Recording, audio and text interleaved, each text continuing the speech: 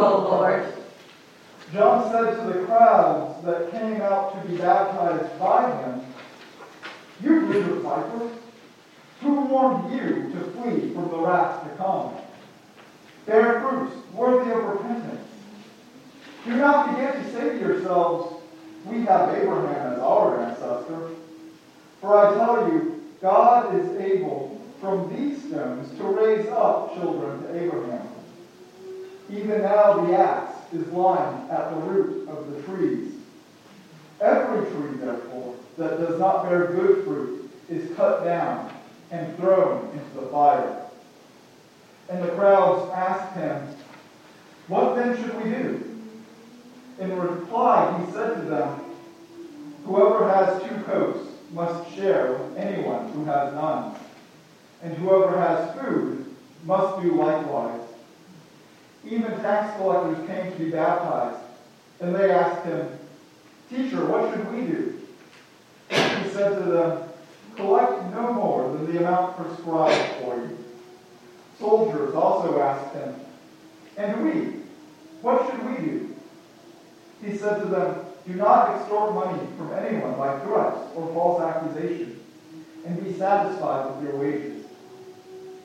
As the people were filled with expectation, and all were questioning in their hearts concerning John, whether he might be the Messiah, John answered all of them by saying, "I baptize you with water, but one who is more powerful than I is coming.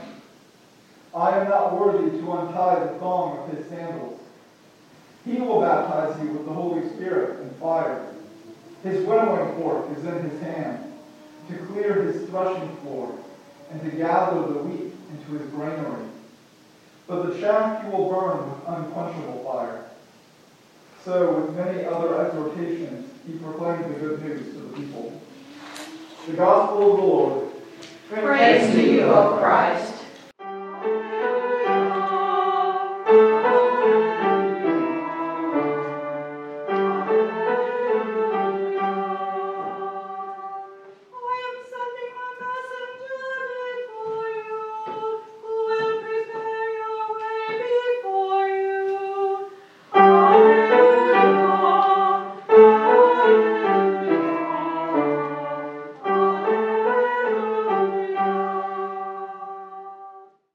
Grace to you and peace from God our Heavenly Father and Christ Jesus our Lord, who is cultivating us for the kingdom.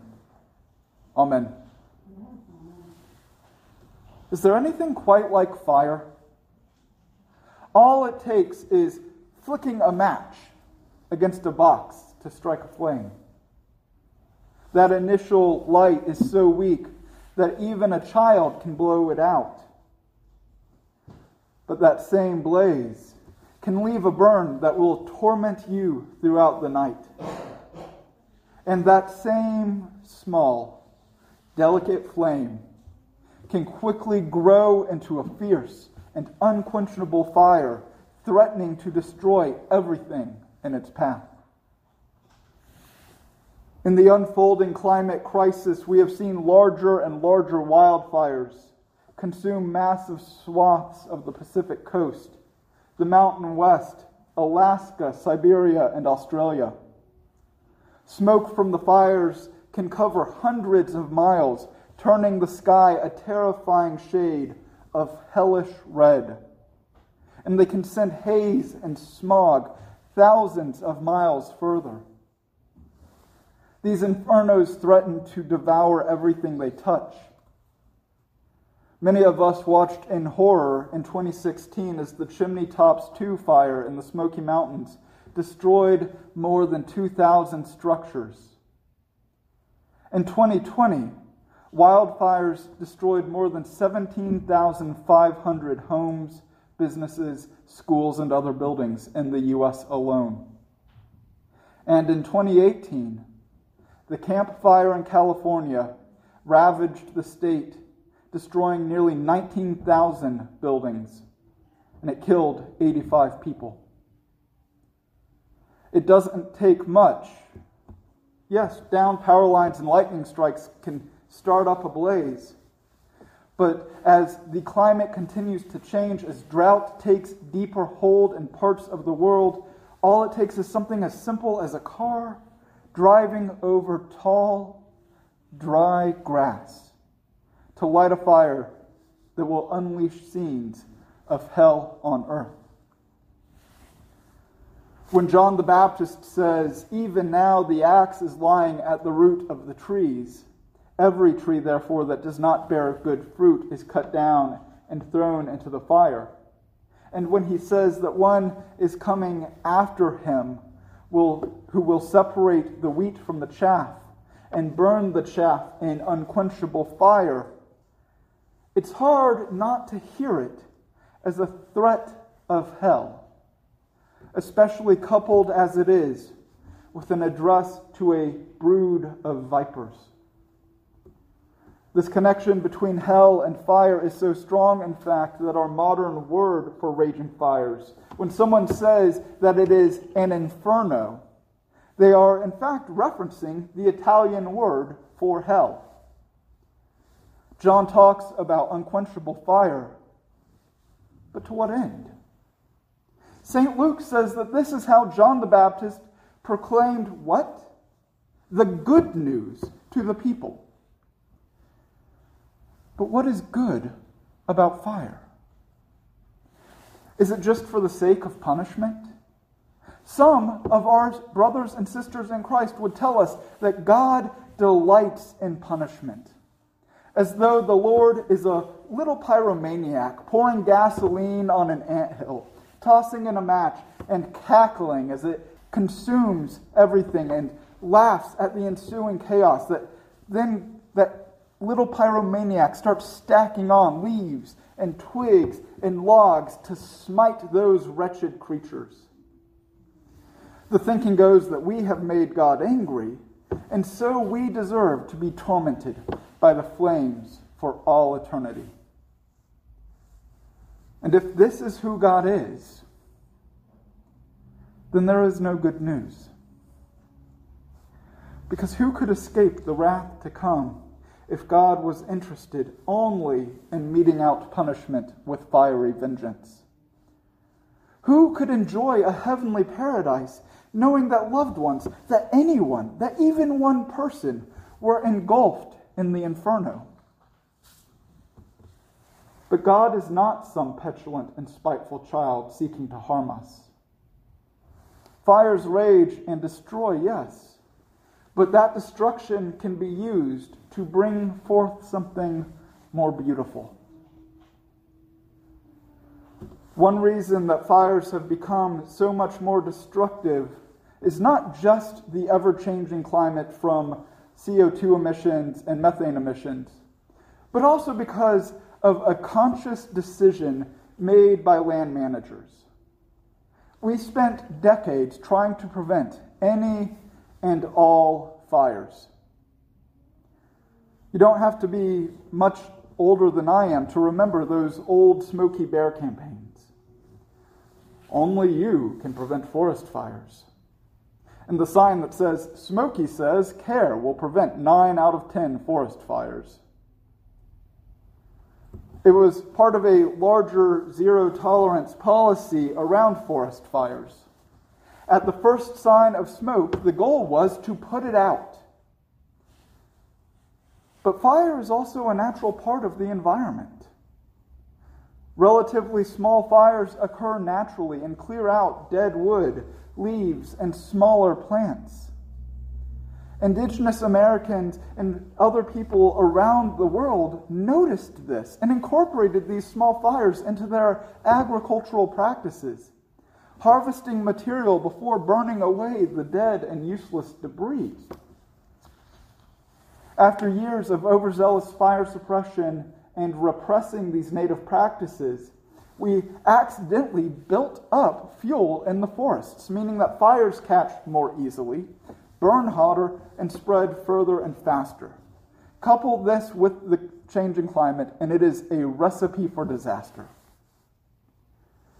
But land managers are now learning to wield fire more wisely, to cultivate the land in such a way as to keep larger blazes at bay to help local flora to flourish, with a return to so-called cultural burns on tribal lands and prescribed burns in other areas. And think about that for just a moment. Picture yourself walking through the woods or along a prairie, and you don't know what's happening, and there's someone out there dressed in fire gear, wearing a mask with a torch, wandering around, setting the landscape alight. It's terrifying. It's downright menacing. But if you know that that person is not merely seeking to destroy, you would know that they were doing the hard work of using fire to carefully cultivate the land. Then a skilled worker can wield the flame to bring back wildflowers where they have been crowded out by other plants, to open up cones of the mighty sequoia to prevent calamity later on. Consider then what John the Baptist is saying. God is not an arsonist terrorizing a community. No, God is a farmer, ready to do the difficult labor of chopping down that which is not fruitful, to burn it. It's not a punishment, but a way to foster health, to make sure that the productive trees have the most resources, the most nutrients and water, that they can bear more and better fruit. It's like pruning a grapevine. The goal is to ensure the land produces good fruit and that the soil is not depleted by that which does not produce. Threshing and burning wheat stalks isn't about punishing the chaff. It's not like the person who is piling it up in the granary is mad at the chaff, but they're trying to make sure that the wheat is as pure, as nutritious, as delicious as possible, so that it can be ground up to make good flour and to make good bread. Last week, we read the words of the prophet Malachi, promising that God is like a refiner's fire, burning away all the impurities so that silver and gold may be more precious still.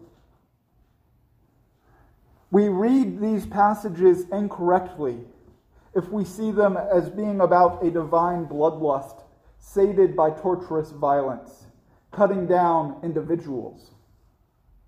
Rather, it's about God cultivating a people who will bear good fruit, who can be gathered together into one good loaf of bread, who are more precious than the purest gold.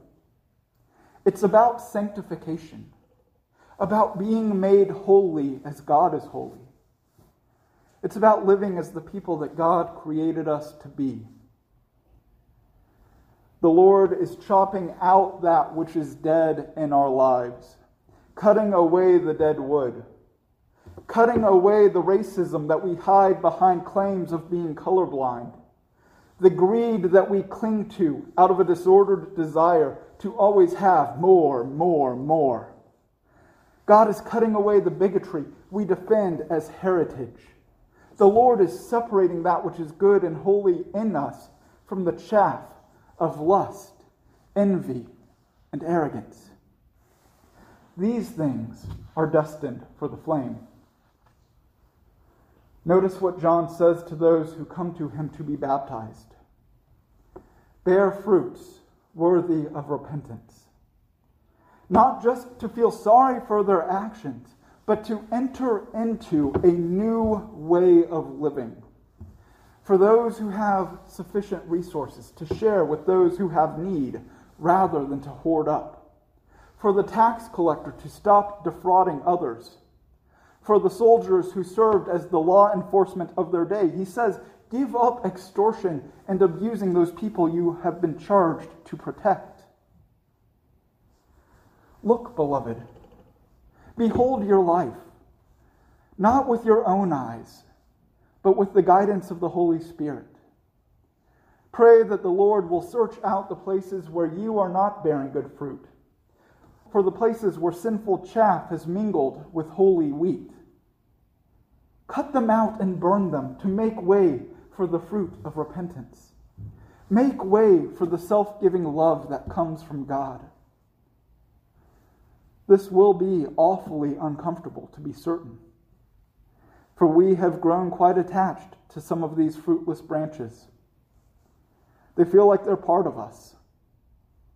And even the humble flame from a matchstick is sufficient to leave us yelping in pain. But that momentary discomfort from pruning away that which leads us to death is nothing compared to the overwhelming joy of new life in Christ through repentance and the forgiveness of sins. Our Lord is coming, more powerful than any mere mortal, the King of the universe, the righteous judge. He came that we might have life everlasting, and he will come again on the last day to purge away all our sin with unquenchable fire. On that glorious day, when the chains of sin and death are cast at last into the inferno, we will follow him into the kingdom, to sit in the shade of his fruitful vineyard, to feast on bread made from the purest wheat, and wine from the finest grape. Amen.